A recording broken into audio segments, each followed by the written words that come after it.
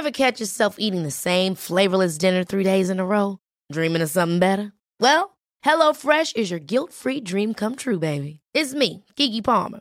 Let's wake up those taste buds with hot, juicy pecan-crusted chicken or garlic butter shrimp scampi. Hello Fresh. Stop dreaming of all the delicious possibilities and dig in at HelloFresh.com. Let's get this dinner party started.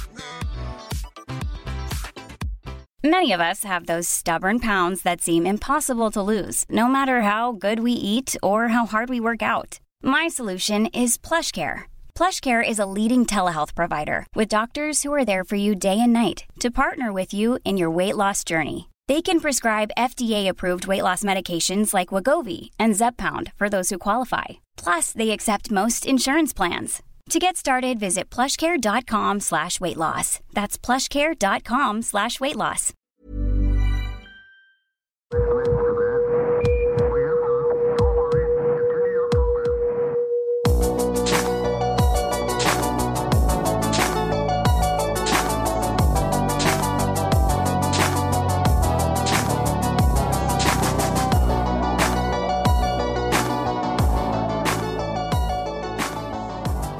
So welcome to Tech Events Matter, a series of interviews of mentors and friends of Startup Sesame who all share one thing in common. They attend events as part of their job, a lot of them. On this new episode, we'll be chatting with Ton, the CEO at 01 Ventures. Is it 01 or 1 or 01? 01 or 01V, it's perfect. 01 Ventures, a deep tech fund with offices in Amsterdam and London. Hi, Ton. How are you doing? I'm doing great. Thanks for inviting me, Ben. Glad to have you. Tell us why you joined 01 Ventures and what is exciting about your new role there. So I think if I look back to it, this is sort of what I've been building towards for the last 10 to 12 years. I've been becoming extremely passionate about what's happening in deep tech in Europe, not only in the UK, the Nordics, but many countries are. I think there's a fantastic foundation for immersive technologies, and I was looking for, the right partners to start a new movement in VC. I mean, we're in this for the long tail, so this is a role that I hopefully will remain to have for the next, let's say, 30 to 40 years. I was really excited about this announcement personally here, and also in the context of our new track at Startup Sesame dedicated to deep tech. Can you tell us more about the trend that you see here in Europe around deep technology and why it is an exciting area for you to invest in and to support? Yeah, no, of course. I think, like I just mentioned, and that is particularly true in Europe, is we have amazing universities that have been focused on, fundamental skills like math and science and physics. And because of that, I think we are able to take on that new role as well. And with the fund and as well, I think with the fund, we have actually tried to capture the main themes in Europe right now. So to give you an example, I think there's exciting things happening right now in the space of data and machine intelligence. For example, AI and machine learning specifically, or for example, graph database technology, but also in the space of decentralization. I think people almost naturally think that I'm talking about blockchain, but I'm also talking about stuff like intelligent IoT and edge computing. And I think this is just the beginning. So these are several of the space that we're looking at. Maybe interesting enough to mention as well that we also actively look at enabling technologies, for example, energy storage or quantum computing.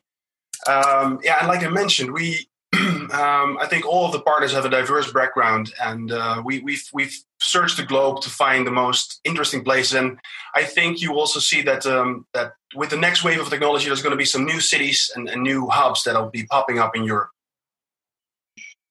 We'll come back to the tech hubs because I know you've been traveling to many of them. To know a little bit more about 01 Ventures, how big is the fund? What are the type of companies you're looking for in terms of stage, early growth? Tell us also a little bit more about that, please. Yeah, so 01, we're currently targeting a 150 million euro fund. And the idea is, depending on the city or the country where you're at, you would call it seed or early. I think we position as early and growth investment.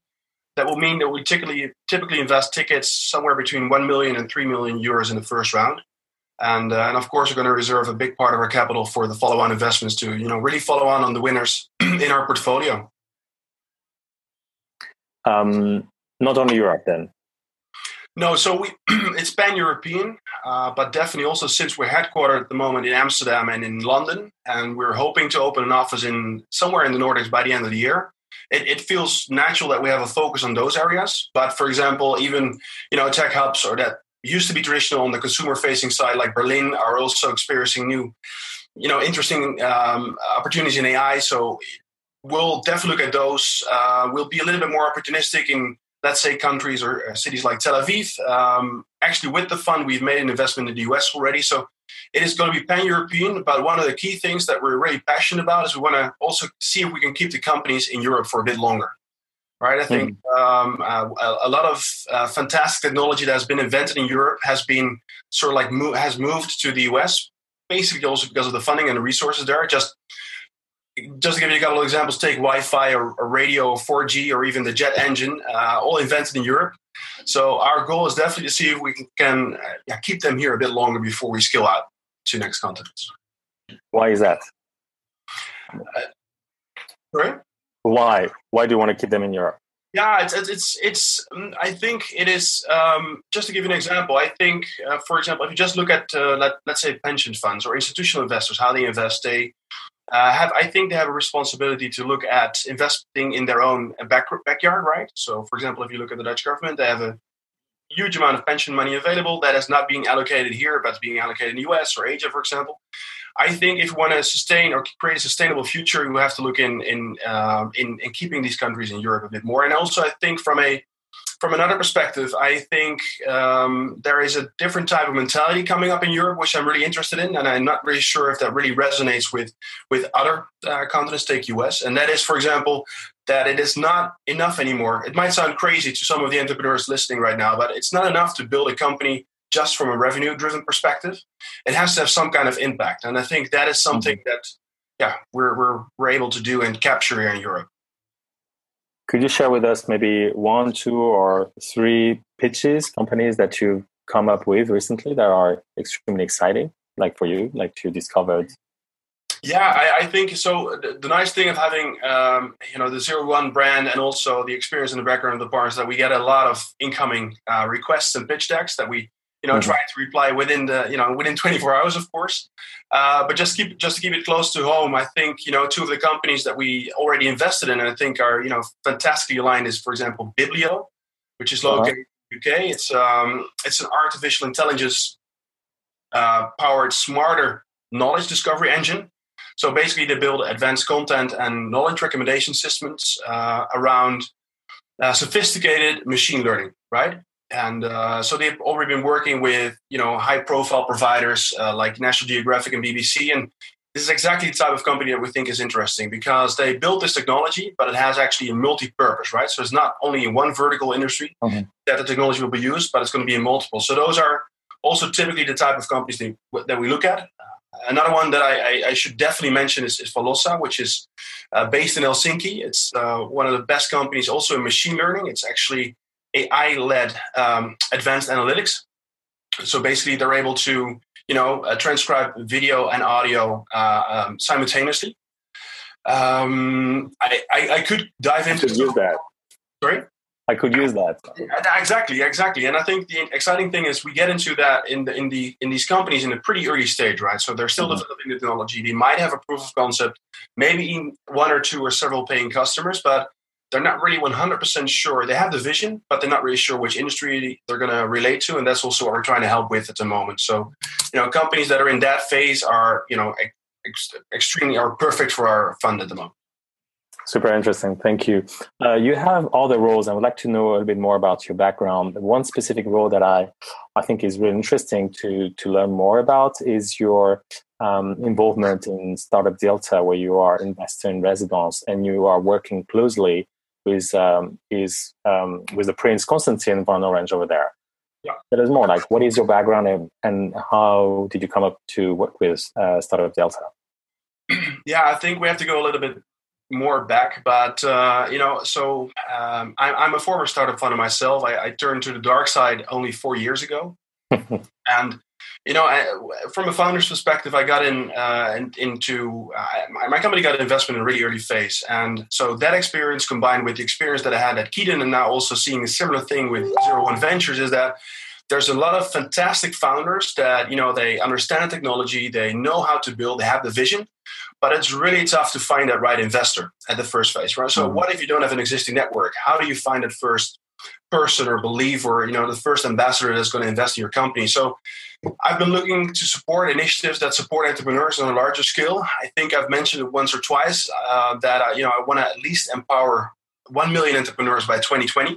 Or maybe give them more freedom. That could be the right pronunciation. And I think why I joined Startup Delta and Constantine's mission is I think it's perfectly aligned with my personal mission. And Startup Delta is naturally focused on the Netherlands, but they're doing more than that, right? So the initial target is to sort of create a gateway through Europe via Amsterdam, which makes a lot of sense. If you look at Schiphol as an important, airport or hub.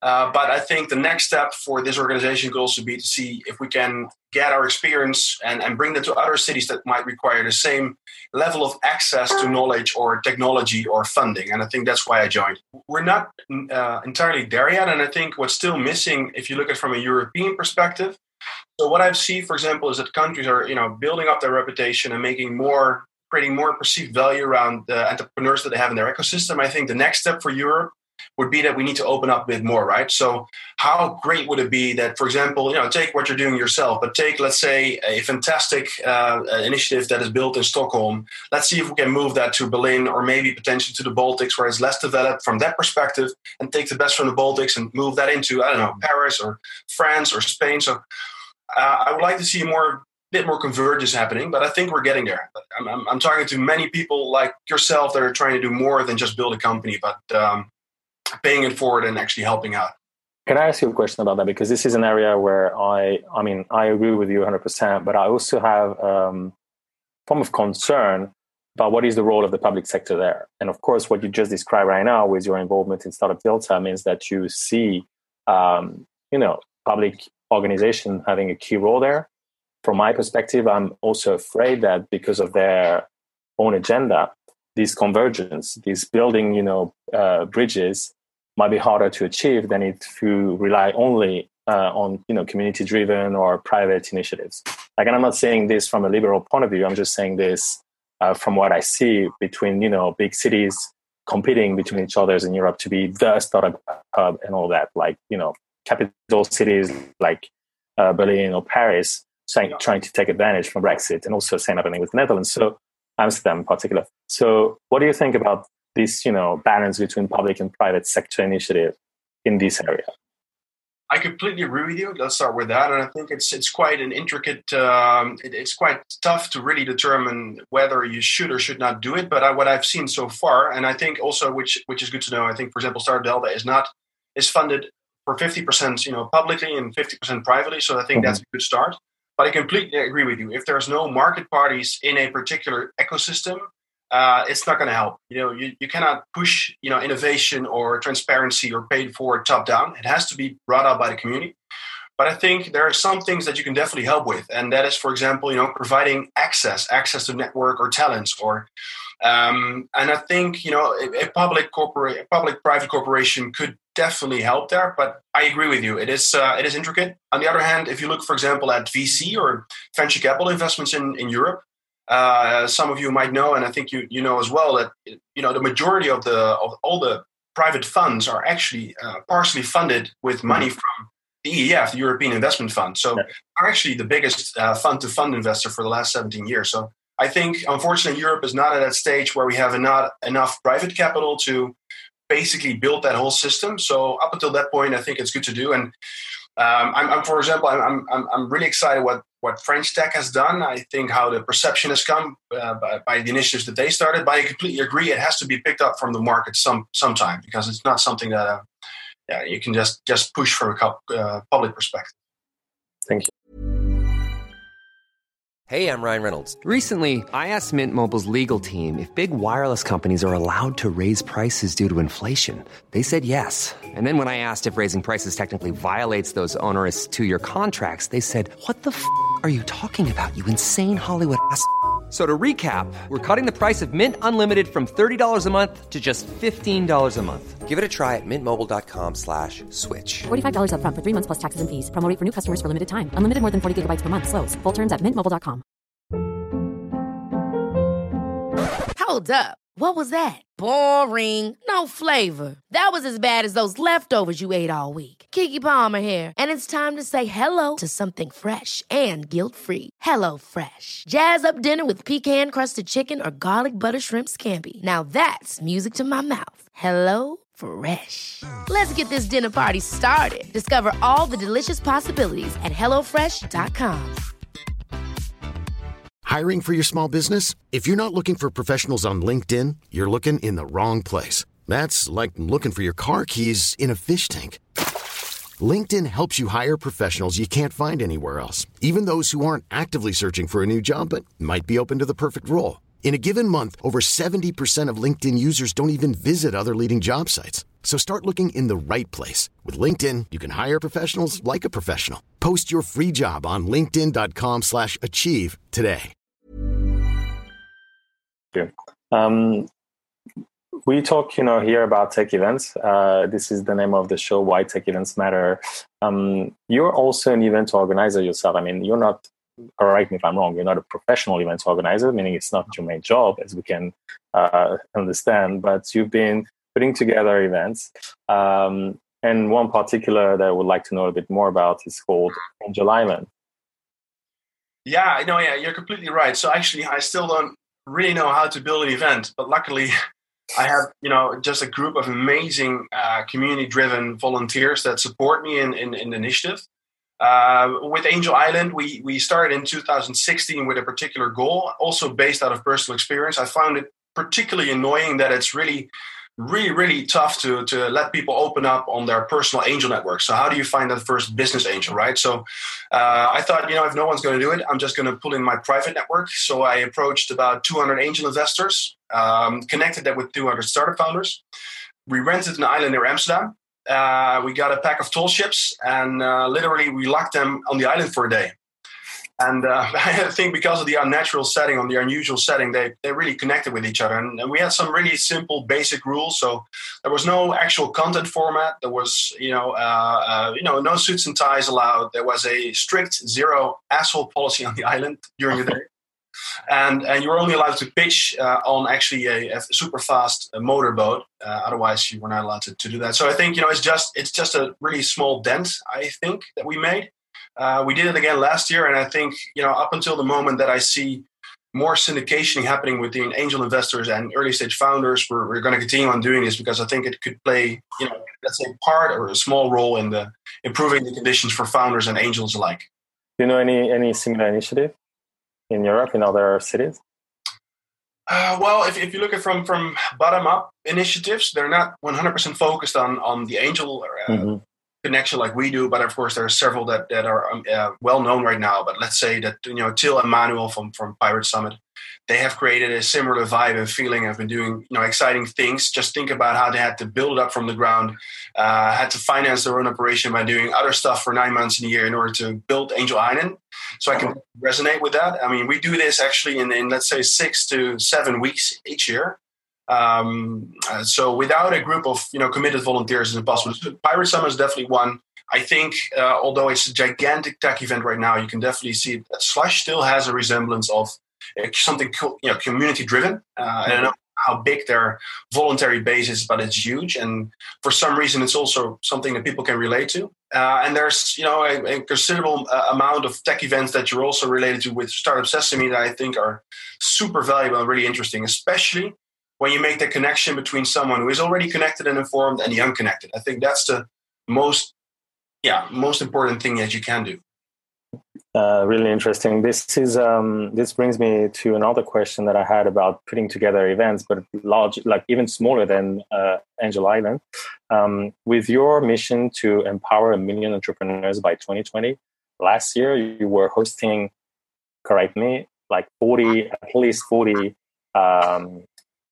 dinners or meetings in different tech hubs from all over Europe and beyond, right? Yeah, absolutely.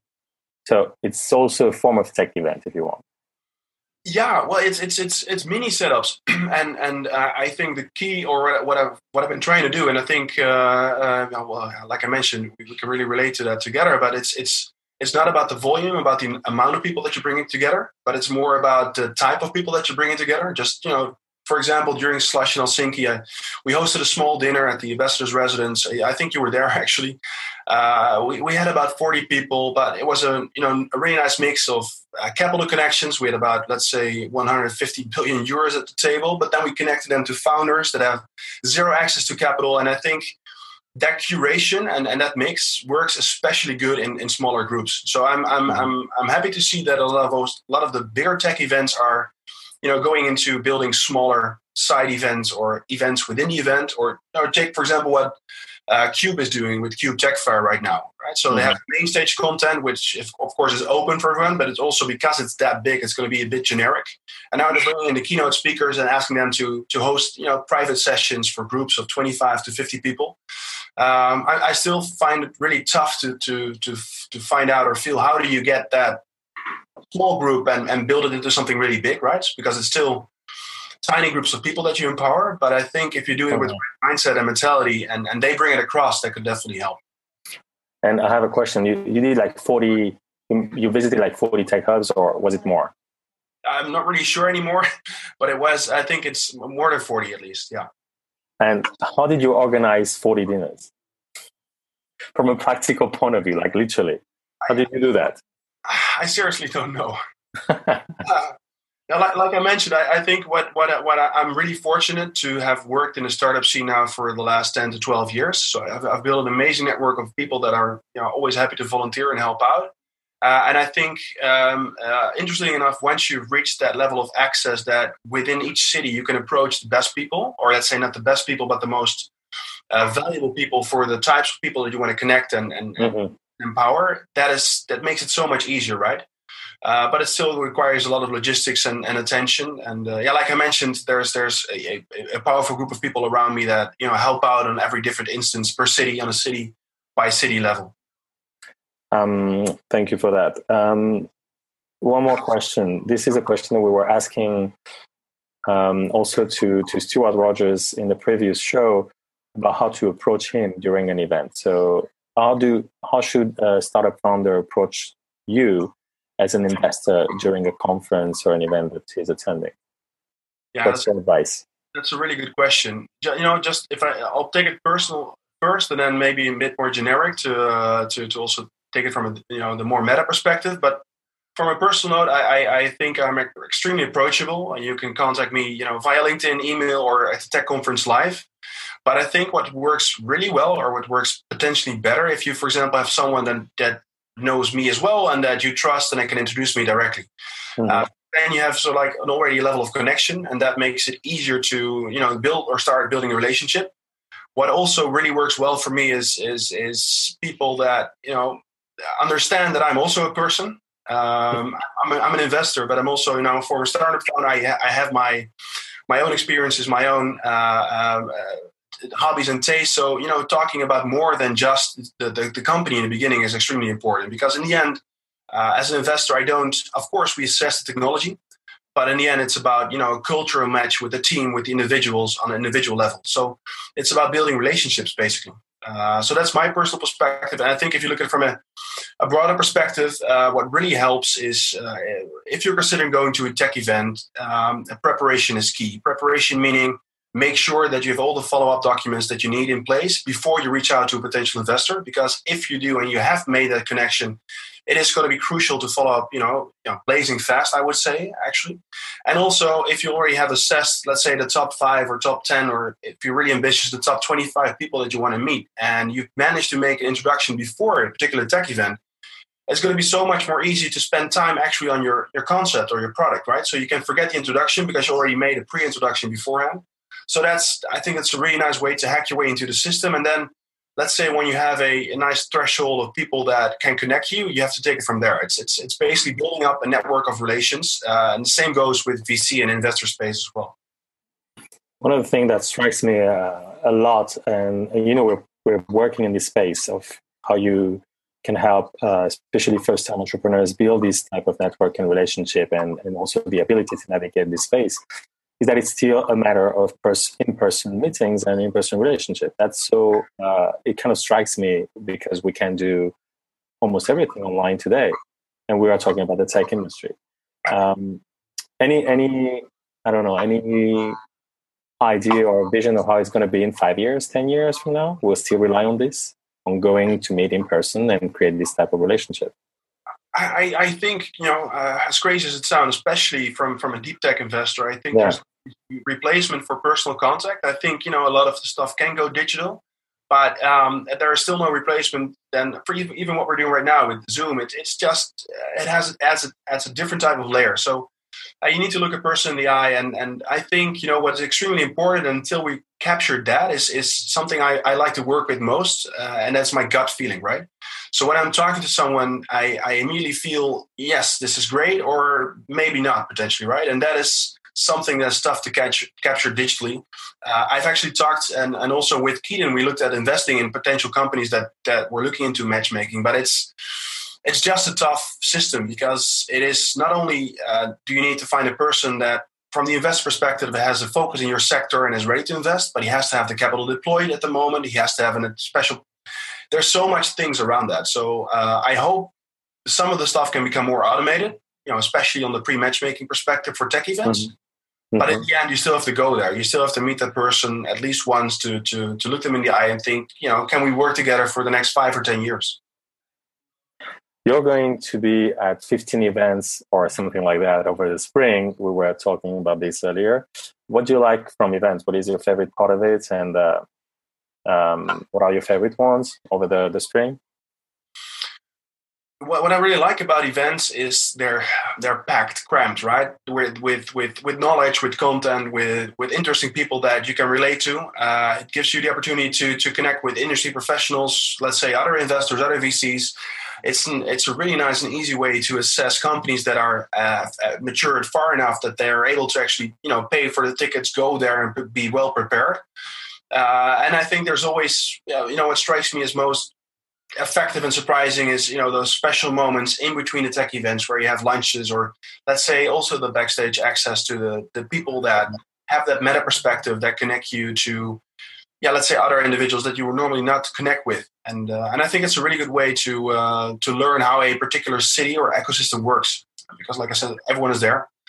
Things that I'm excited about right now is of course I'm going to Barcelona Mobile World Congress. I love the city. I love the vibe, the atmosphere. So that's definitely one that I'm going to. Berlin is up next as well. Let's say, we're just just making the schedule, right? So I think it's about 17 or 16 in the making, but we're looking to be booked until November. So probably it's going to be another, busy travel year as well. Any interesting format that you've come up with or that you've experienced during events? I think you were doing something like a reverse pitch at Tech Open Air last year. Anything fun that you've experienced during those type of events? I think reverse pitch works really, really well because you can definitely assess if the investor has taken the time to really give you an interesting story, right? So is he able to do it himself? But on a more, let's say, more specific level, I'm not really that big of a fan of pitches anymore because you can basically hack it. So if you're really good and prepare really well, you can basically also say nothing in, let's say, 1 to 2 minutes. And the downside of having people that are extremely prepared is that we're also looking at different angles now in a pitch. So if I look at a founder that nails his pitch, that might still potentially not be someone I want to work with because he's picking up a format that has been improved over multiple years. What I think is really exciting in tech events, and I think we're going to see much more of that, is like I said, extreme curation and extreme matchmaking, which means that, for example, a startup founder, before he goes to tech conference, puts down a wish list of 5 to 10 companies that he definitely wants to meet.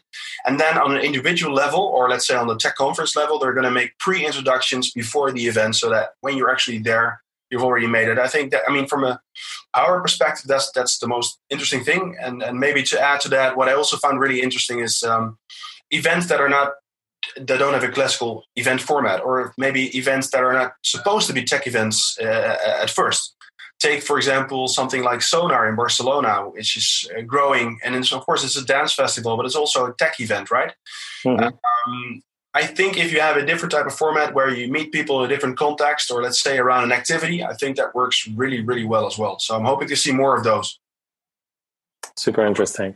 What else can we do to help you in your mission to empower 1 million entrepreneurs by 2020? Well, I mean, continue doing what you're doing right now, Ben. I think that's what I want to say first. I think what we can do, together as a whole, also considering the fact that it's a global play and role in this together, I think what we can do is sort of like create more content that is brought live, via people that actually are an expert in their field, and make sure we distribute that on the best possible way. So a concept like you're having right now, and the diligence and the resilience to build this up in the coming years, I think that's really important. I think transparency is key as well. So how do we create a more transparent environment so that all the, I would say, non-fundamental issues that you have around building a startup company can already be delivered up front? Just to give an example, in the US, there's something called SeriesSeed.com. It's basically when you're going to raise an investment, the investor basically points you in that direction. You already have the term sheet there up and running. So that perspective, I think that's really important. And hopefully, and I think we're seeing that happening right now. There's more and more people that are doing this on the side and trying to see if we can help forward. So, yeah. Thank you very much. We are wrapping up for today. Thank you, Tom, for your time, for joining us in this new episode of Tech Events Matter. The video will be available on Facebook, and we will also publish very soon the podcast of your interview. I hope to see you in Barcelona very soon. Likewise, Ben, and thanks. It was a real pleasure. Thank you.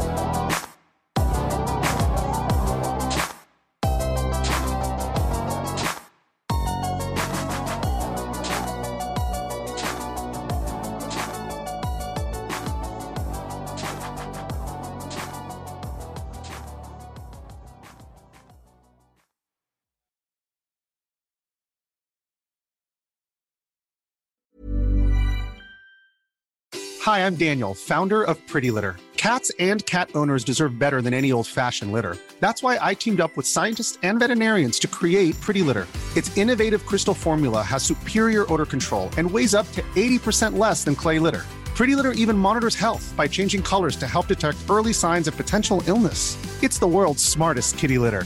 Go to prettylitter.com and use code ACAST for 20% off your first order and a free cat toy. Terms and conditions apply. See site for details. Hold up. What was that? Boring. No flavor. That was as bad as those leftovers you ate all week. Keke Palmer here, and it's time to say hello to something fresh and guilt-free. Hello Fresh. Jazz up dinner with pecan-crusted chicken or garlic butter shrimp scampi. Now that's music to my mouth. Hello Fresh. Let's get this dinner party started. Discover all the delicious possibilities at HelloFresh.com.